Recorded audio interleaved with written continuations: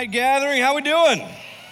Doing good? All right. Well, hey, welcome back. We're glad to have you guys here. We are in our second week of the God Is series, and I hope that you were able to check out last week either on Spotify or online, because every week of this series is kind of build on itself. And so I wanted to start tonight. We're gonna get on the diving board and we're gonna jump right into the deep end. I got a question for you.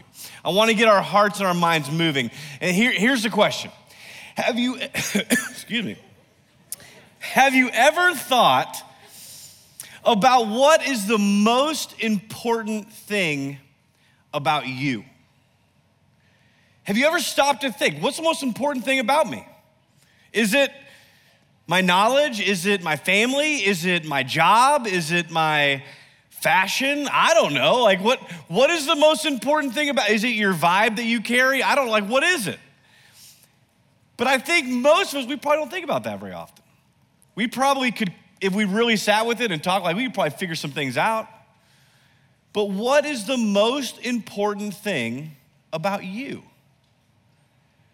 Well, there is an author, theologian, that had an interesting take on that very question. He said this: what comes into our minds when we think about God is the most important thing about us. Let me read that one more time. What comes into our minds when we think about God is the most important thing about us. So is this true? If so, why is it true? Here, because I would agree, I 100% agree with this.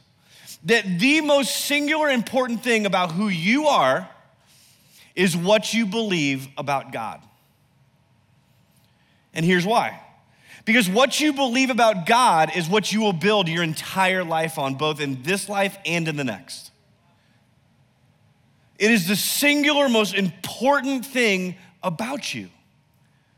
It's what you think when you think about God. Because here's the deal. If we think about God wrongly, it will impact negatively and destructively every area of our lives, both now and into eternity.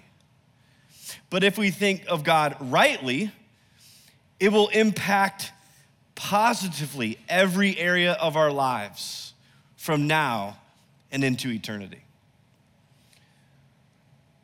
You see, it's the difference between building a house of cards on the beach that will fall over at even a breeze of a storm, or building your house on a cement foundation with steel beams that it doesn't matter what storm comes, your house is not shaken.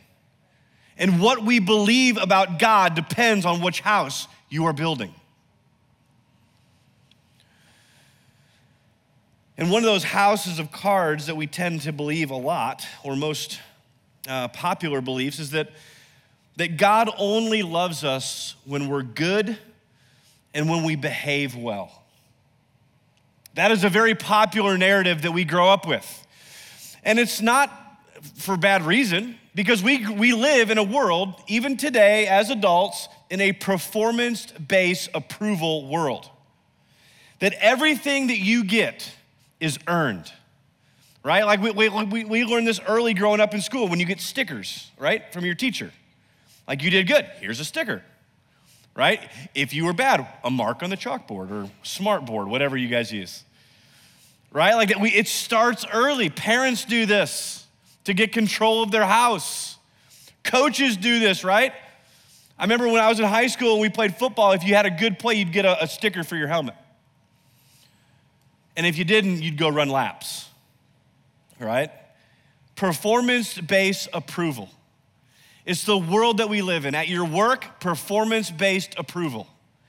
If you do well, you'll get the raise or you'll get the promotion or whatever. You'll get a corner office, right? Like, if you do well. But if you don't do well, you won't get the raise and you won't get the promotion, and pretty soon you'll be looking for a new job. And so performance-based approval is something that we come to naturally. But here's the danger, is that performance-based mentality bleeds into our faith. That we have to perform for God to open up the faucet of love in your direction. And that could not be any farther from the truth. But we come across it honestly. And if I'm honest with myself, I kind of like the idea of earning God's approval. And I think we're probably in the same boat here because it actually feeds our desire to be in control, right? If I can behave well enough to get God to love me and approve of me, then I'm actually in control of God. And in doing so, what I do is I take him off of the throne and I put myself secretly on the throne. And so this performance-based approval mentality is not just not true, it is sneaky idol worship of self. That I can do it. I can get God's approval. And this was my story growing up because when I was a kid, I was really good at following rules. I was really good and I got a lot of affirmation from the adults in my life. But what happens when all of a sudden you realize you can't do perfection? Then all of a sudden your house of cards comes crashing down. And so God's word paints a very different picture of God's love. It is not something we earn. It is not something we perform for. Because the reality is God knew we would misbehave. And God knows we can't control our circumstances or even suppress our sin nature. He has loved us and welcomed us into his kingdom on no merit of our own, but on the merit of Jesus Christ alone. So knowing who God is the most important thing about you, because it will set you on a trajectory one way or the other, both in this life and for eternity. Right? You're building a foundation. You're building your life, right? You're just starting out building your life and you got to figure out what is the foundation you're going to build on. Some idea of who God is or what God's word says God is. And so that's why we're doing this series. Because you guys are in that season of life where it is foundational. You're making big decisions, making big moves, asking for big prayers, right? And so we need to know who is God. And so tonight we're gonna talk about the fact that God is love. Now I wanna make it, before we jump into 1 John chapter 4, I wanna make it some important distinctions, okay? Because this word love is a powder keg, right? We could go around this room right now and you could jot down, what do you think love is? How do you define love? And we would come up with probably 100 different answers. Because our world is forever trying to change what is love, right? So just in general, so let's just define some terms. Love from the world's perspective is this: a feeling, desire, or an affection for something or someone. That's the general idea of love, right? That there is a desire or a feeling or an affection for something or someone, right? Because we can say, I love pizza and I love my mom. Not equal. Well, for some of you, there is some good pizza out there, right? But it's not the same thing. We take this word love and we equate it with different things. I love pizza, I love my mom, I love going to the mountains, I love going to the beach, I love a good nap, right? And so the definition that the world deals with is really a desire. I desire pizza, I desire to go to the mountains, I desire a nap. But love for mom is on a totally different level, right? And so we need to distinguish the difference between worldly love and how the world talks about love and how God's word and God talks about love. Because God's love is a holy love. You're gonna hear me say that a lot tonight, that God's holy love, and I'm gonna say that over and over for one reason only: God's love is both holy and wholly different than humanity's love. And guys, let's be honest, this is a hard concept for us. This whole concept tonight is gonna be hard because we do not know on a face-to-face relationship basis this kind of love. We don't know it because we are broken and fallen, living in a fallen and broken world. And so we have to extend our faith in God's word tonight. All right, in the New Testament, the word love that is most used is this word agape. If you grew up in church, maybe you heard this term. It's the Greek word for love that we see over and over and over. In the passage I'm gonna read tonight, Every time you see love, it is this word agape. And agape love is unmerited, gracious, and constantly seeking the benefit of the one it loves. All right? In the Old Testament, it wasn't written in Greek, it was written in Hebrew. And the Hebrew word that's used over and over for this same idea is the word hesed. And it describes the sense of love and loyalty that inspires merciful, loving kindness and compassionate behavior toward another person. All right, so whether it's agape or hesed love, it is something that is towards someone else for their good, full of loving kindness and mercy and compassion and grace. There's a really, really, really smart dude named Dallas Willard. He said this: it cannot be said too often that agape love is not desire and it is not delight. Desire and feelings aim at self-satisfaction. Desire and feelings aim at self-satisfaction, not at what is best. That, of course, is the nature of love. It seeks what is best. And so God's holy love, I took these two definitions, hesed and agape, and kind of pushed them together. Here's our definition for God's holy love tonight. A constant, merciful, and unmerited choice to do what is best and beneficial toward the one who is beloved. That is the kind of love that we see talked about in God's word. It is not a fleeting feeling. It is not a desire. It is a choice that is made. And we say holy again because it is different than the world talks. And so let's look at 1 John 4-7. I'm gonna give you one point that kind of is gonna be our umbrella for the whole night, and then I'm gonna give you a couple others underneath that. So let's read in 1 John 4:7-8. This is John who wrote the Gospel of John, all right? He was the one that claimed, I am the disciple that Jesus loved.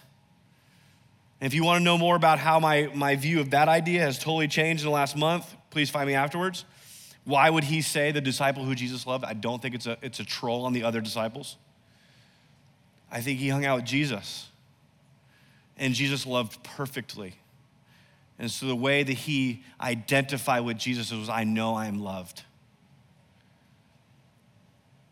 Dear friends, verse 7, let us love one another, for love comes from God.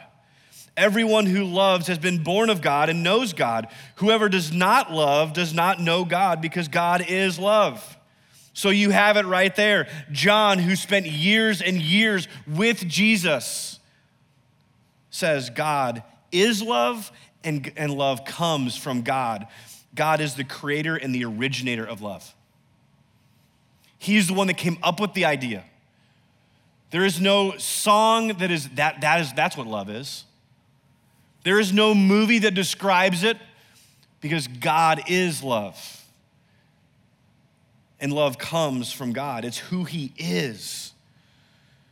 And here's the crazy thing about this whole series. We're gonna talk about different attributes of God throughout the whole thing. Is just because God is love, that does not diminish his goodness. And just because God is love and good doesn't mean that it takes away from his holiness. And just because he is all and totally in nature holy, it doesn't take away from his justice. He is all those things. You see, we over-personify God. Because I think I can maybe be one thing, definitely can't be two or three. God can, and he is. He is wholly good, and he is the originator and the creator of love. He does not simply act in a loving way, which he most definitely does. He is love. He is agape. He is hesed. It is his nature to seek what is best for you. His posture towards you is love. This is still something I work on in my life, because I was so ingrained as a young child of performance-based approval and love. I still fight it to this day. that God's posture towards you and towards me is love. It is goodwill. It is loving kindness. It is mercy. You see, but the danger here, living in the culture in which we live, in the time in which we live, is our culture flips that.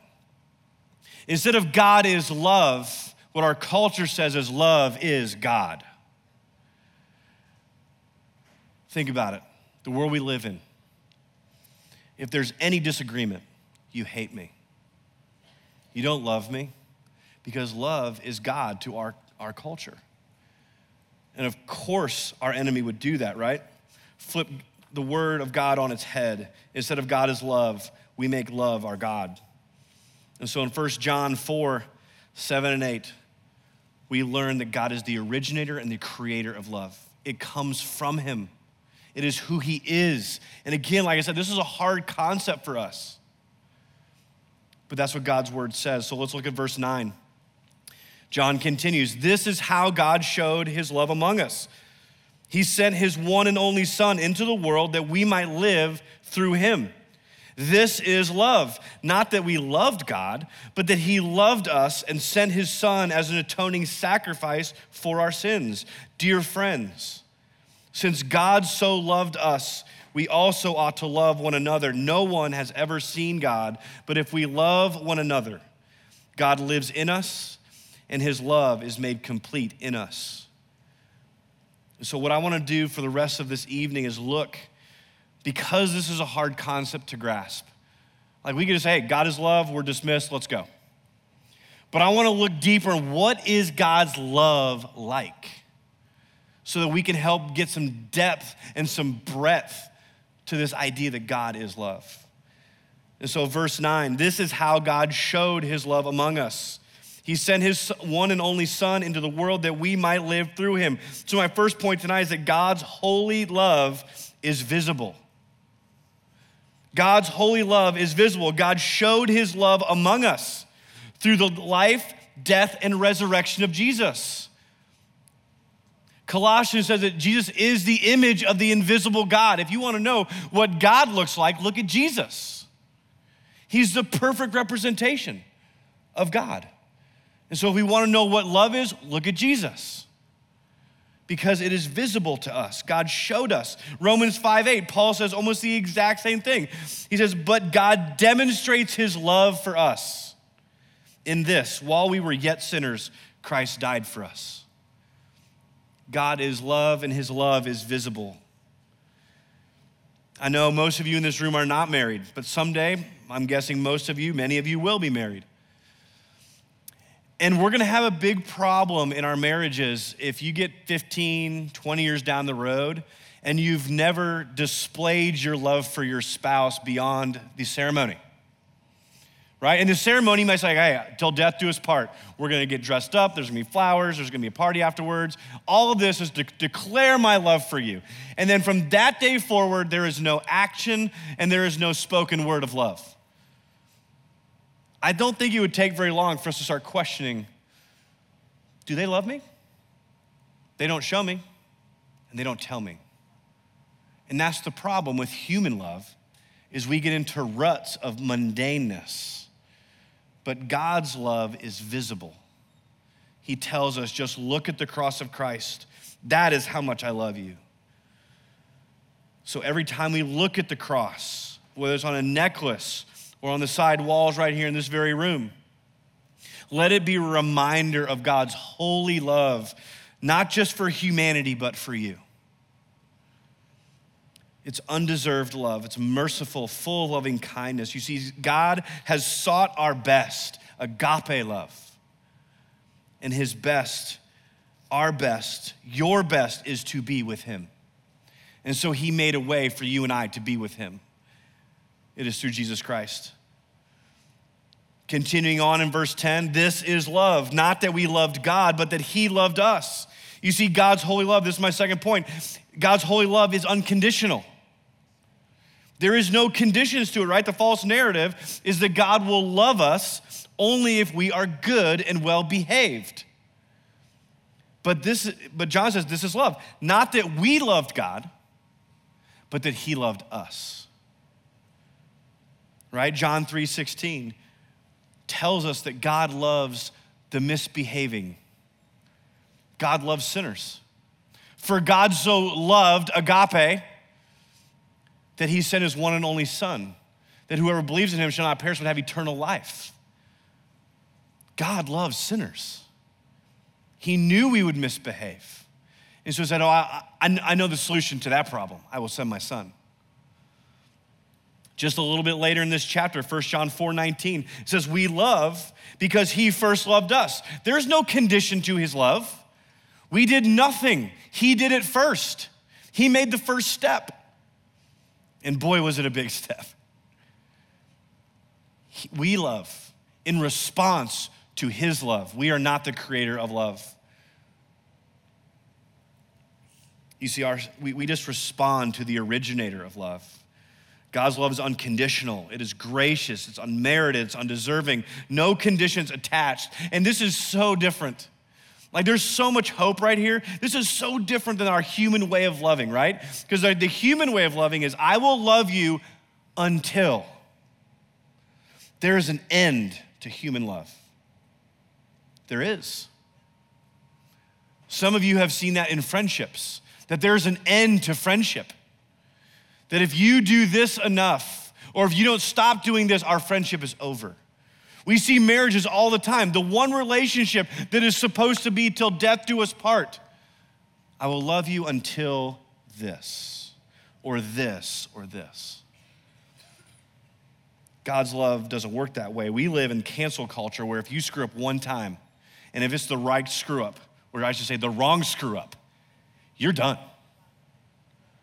You are dead to me. You are dead to the world. Good luck with your job, good luck with your family, good luck with having friends. You're done. That's the world's way. It is absolutely conditional. That's why people in this generation are afraid to speak. Some of you know exactly what I'm talking about. You're afraid to open your mouth and give an opinion because you don't want to be canceled in some way, shape, or form. Because we know that human love is absolutely conditional. Fear reigns when our culture gets to define love. When our world is the one telling you this is what love is, well, guess what? It's a moving target to whatever the world wants it to be. God says, no, my love is unconditional. This is love, not that we love, but God loved us. And he is immovable. My friend and pastor here at Crossings, his name is Cliff Sanders, he says it this way, and I love this.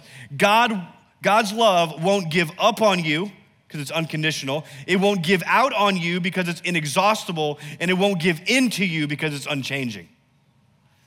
Man, I love that. God's love won't give up on you, it won't give out on you, and it will not give in to you because God's love cannot be manipulated. It is what it is because God is love. We can manipulate love between humans, but God's love cannot be redefined. The truth is that he loved us first. That is because he knew we would misbehave. Isn't that good news? Like your misbehaving is not a surprise to him. He knew who we would be. But he acted in love towards us because God loves sinners. For God so loved the world that he gave his one and only Son. And our position then is to respond to the love that has been given to us unconditionally. And unfortunately, there are way more people that respond with rebellion than worship. We trust our own desires and delights. And instead of responding with humility and gratitude, we respond with pride and manipulation, thinking we can manipulate God's love to do what we want him to do. So God's holy love is always visible on the cross of Christ. And it's unconditional because we come to the cross with no merit of our own. He acted first. We simply respond to his love, either accepting or rejecting it. Continuing on in verse 10, I'm going to read it again. This is love. Not that we loved God, but he loved us and sent his Son as an atoning sacrifice for our sins. So my third point is that God's holy love is sacrificial. It is visible, it is unconditional, and it is sacrificial, right? This is love. He loved us and sent his son as an atoning sacrifice for our sin. And that word atoning just simply means to make amends. Something is wrong and something needs to be fixed. And Jesus is the atoning sacrifice for our sin. You see, both God the Father and Jesus the Son sacrificially loved you and loved me and loved the world. God gave up his one and only Son, and Jesus gave up his power and his position and his life that we might come back to be with the Lord. The best example I can think of this sacrificial love short of heaven is I came across this about 20 years ago. And there's this father-son duo. It's Team Hoyt, H-O-Y-T. And the dad's name is Dick, and the son's name is Rick. And Rick was born with cerebral palsy. And when he was born, the doctor said, hey, it's hopeless. He's going to live, but put him in a home. He's going to be a vegetable the rest of his life. And his mom and dad said, you know what, we're not going to do that. We're going to raise him as difficult as we're going to raise him as a normal boy. But he was confined to his wheelchair his entire life. But when he was young, Rick's mind was sharp. He could communicate through a computer. And he told his parents, hey, there's this fundraiser that I've heard about, and I would like to be in the 5K run to help raise money. Dad, would you push me? He was like, okay, let's go. And so Dick and Rick ran their first race, and they came in second to last because Dad pushed his son in his wheelchair. And at the end of the race, Rick tells his dad, when I run, I don't feel like I'm handicapped anymore. And so Dad, as only a dad can do, said, game on. And from that day forward, they started running and running and running. I think we've got a picture of them. You can see they started just entering every race they could join. Here's their stats. They ran 162 5Ks, 219 10Ks, 97 half marathons, 72 marathons, 257 triathlons. Dad would pull him in the water in a boat, push him on the run, and sit him on his bike when they rode. They finished 6 Ironmans. We love stories of agape love, where someone sacrifices for the benefit of someone else. We love stories like this. Go on YouTube tonight, look it up, watch the videos. You will be in tears. I was this morning in my office. And I know the story because sacrificial love gets us, because we know deep down we need a father to push our handicappedness through life.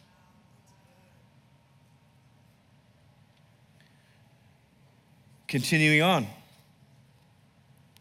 He sent his one and only Son into the world that we might live through him.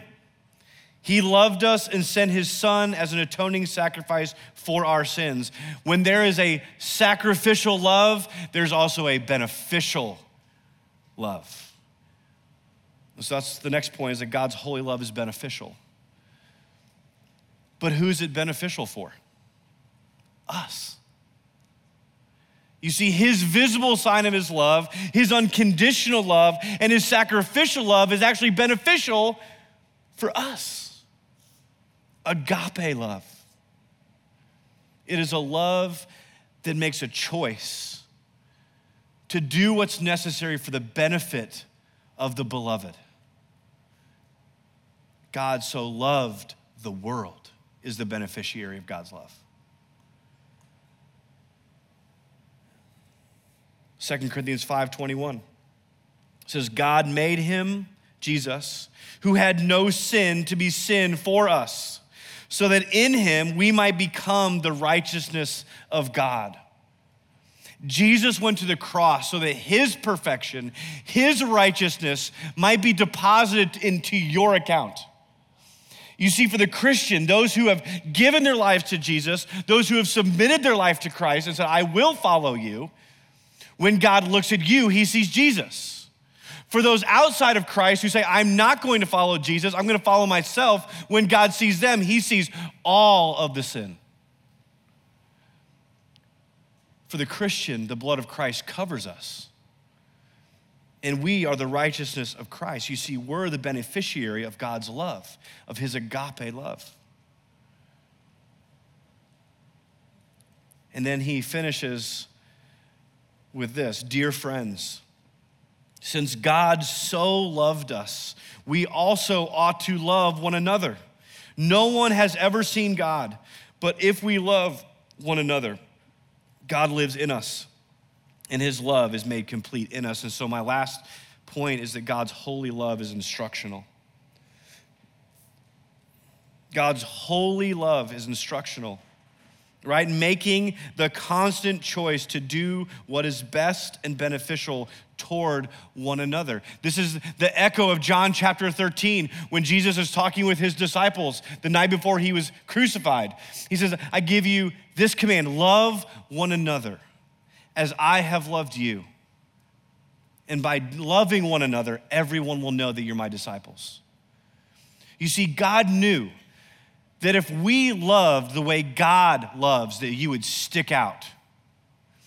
Because God loves not for his own good, but for the benefit of others. And that is the kind of love that will blow this culture's mind. It does not make sense. One of the most famous wedding verses ever, right, is 2 Corinthians 13. Love is patient, love is kind, love is not self-seeking, love is not easily angered, love protects. The world's love is the exact opposite of that. The world's love is impatient, and it is easily angered, and it does keep a record of every wrong. And it is not protective, it is absolutely self-seeking. But God offers a better love. It is not patient, it is patient, it is kind, it is not self-seeking, it does not keep a record of wrongs, it always protects, and it always loves. Love never fails, agape, because God never fails. That's why when you get married, build it on God, not on your willingness to love. He gives us that declaration, a design, and a distinction in John 13. Jesus loves, it's an instructive love. And this is where we might offend some people, okay? So just bear with me. The culture's idea of love is completely accepting and completely affirming of every decision that we make. That is how our culture, if you love me, you will approve of me, you will accept me, and you will affirm me, everything that I do and everything that I think. But God's love is instructional, right? We are to love as Christ loved. In Mark chapter 10, verse 21, the rich young ruler, which we've talked about multiple times, it says this, the rich young ruler came to Jesus and said, how do I get eternal life? And Jesus opens up the Old Testament, is like, hey, do these things. He goes, I've done all of those since I was young. And then it says this, Jesus looked at him, Jesus loved him, and said to him, you lack one thing. Go sell all that you have, give it to the poor, and you will have treasure in heaven. Then come follow me. You see, Jesus loves you and I enough to correct us, to convict us, and move us. Our world would say, don't you dare. You tell me I'm wrong, you hate me. If you want to love me, just approve of all that I am all the time. Let me throw this at you. It is an immature and naive view of love to think that love means to sit back and tolerate what will destroy the one whom you love. It is immature and a naive view of love to think that love means to sit back and tolerate what will destroy the one whom you love. This idea is not that foreign to us. We would never tell a parent to parent that way. Just let your kids do whatever they want, never correct them. It is their correction that is coming from a place of love. Coaches, we would never say, hey, coaches, don't coach. Don't do it. Don't tell them their form's bad. Don't tell them they're not working hard enough. We would never do that. Coaches coach. Saviors save. And if Jesus sees, hey, you are doing something in your life that is not good for you, that is going to destroy you, he is going to convict you. He's going to instruct you. He says, come follow me. Don't follow your desires. Don't follow your delights. Follow Jesus. I heard one pastor say that if the Bible and the words of Jesus never disagree with you, you have created your own version of Jesus and you worship a false god. We can expect God, because he is for our best, to correct and convict us when we are making choices that are outside of his good, pleasing, and perfect will. And maybe that's when you read God's word, you might get convicted. Maybe it's a loving friend that says, hey, I love you enough to tell you this. Because you know what's unloving is to care more about what they think of you and say nothing. That's unloving. And so this agape love is for our best. And so in review, we've learned tonight from 1 John chapter 4 that God is love. He's the creator and originator of love, and that God's holy love is visible, unconditional, sacrificial, beneficial, and instructional. So what do we do with this? I'm gonna challenge you to love, first and foremost, love one another the way God loves you. Start trying to love people with their best interests in mind, not yours. Because that is the way Christ has loved you. So we start loving with agape love. Secondly, I have to ask this question: how do you respond to God's instructional love? When there's a conviction, when someone approaches you who loves you and cares for you and says, hey, I see this. How do we respond to that? With humility? With pride? With fighting words?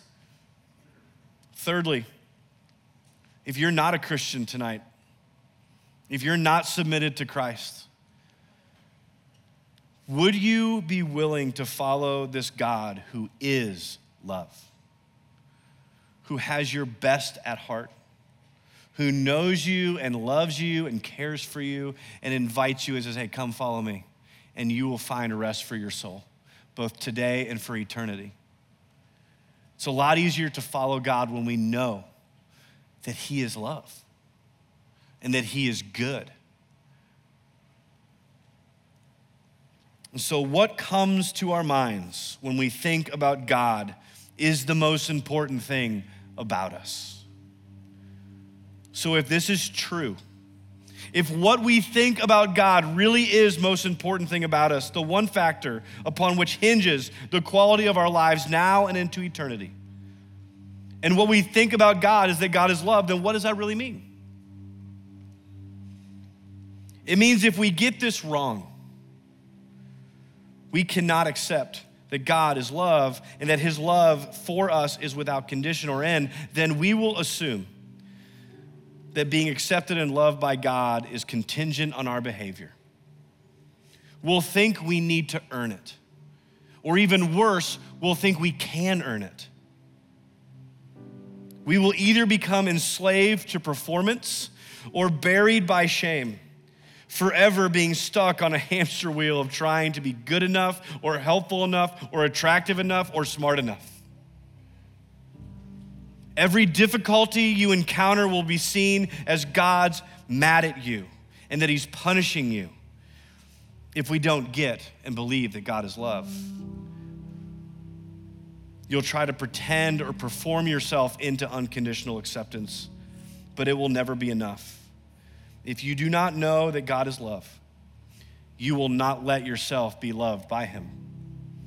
You will miss the life he is offering you both now and into eternity. But if we get this right, if we trust that God who created us is love, it will change everything. When you know that God's favor and love for you cannot be gained and it cannot be lost, you will be free from religious performance. Your relationships will no longer be mirrors or measures of your worthiness. You'll be able to submit to God without fear, even in suffering, because you can trust that he is for you. You can expose your weakness. You can expose your failures or your faults because your belovedness was settled on the cross. And your life and future will be secure in the hands of love because God is love. So you see, what you think about when you think about God is absolutely the most important thing about you because from it, everything else comes. So we have to nail this down. God is love. It's visible, it's tangible, it's unconditional. It's all the things that human love cannot be. Let's pray. Lord, I want to thank you for tonight. Thank you for your word. Thank you that you rewrite definitions for us. You rewrite narratives that we believe. God, I know there are people in this room that grew up like similar to me that didn't believe you were good, that didn't believe that you were loving. So God, I know that is a long road. I don't expect it all just to come crashing down tonight. But Lord, I pray that for those in this room and those who are watching, God, that we would begin to grasp how high and how wide and how deep your love is for us. And that you are for us. You are not against us. God, that our lives will be built on a foundation that you are loving and that you are good and that we can live in that freedom. So Lord, as we go into a moment to reflect, I pray, God, that you would do work in us. That if we don't believe you're good, you would expose that, why we don't believe you're good. And you'd start to do work to change our hearts and our minds to know who you are. In your son's name, amen.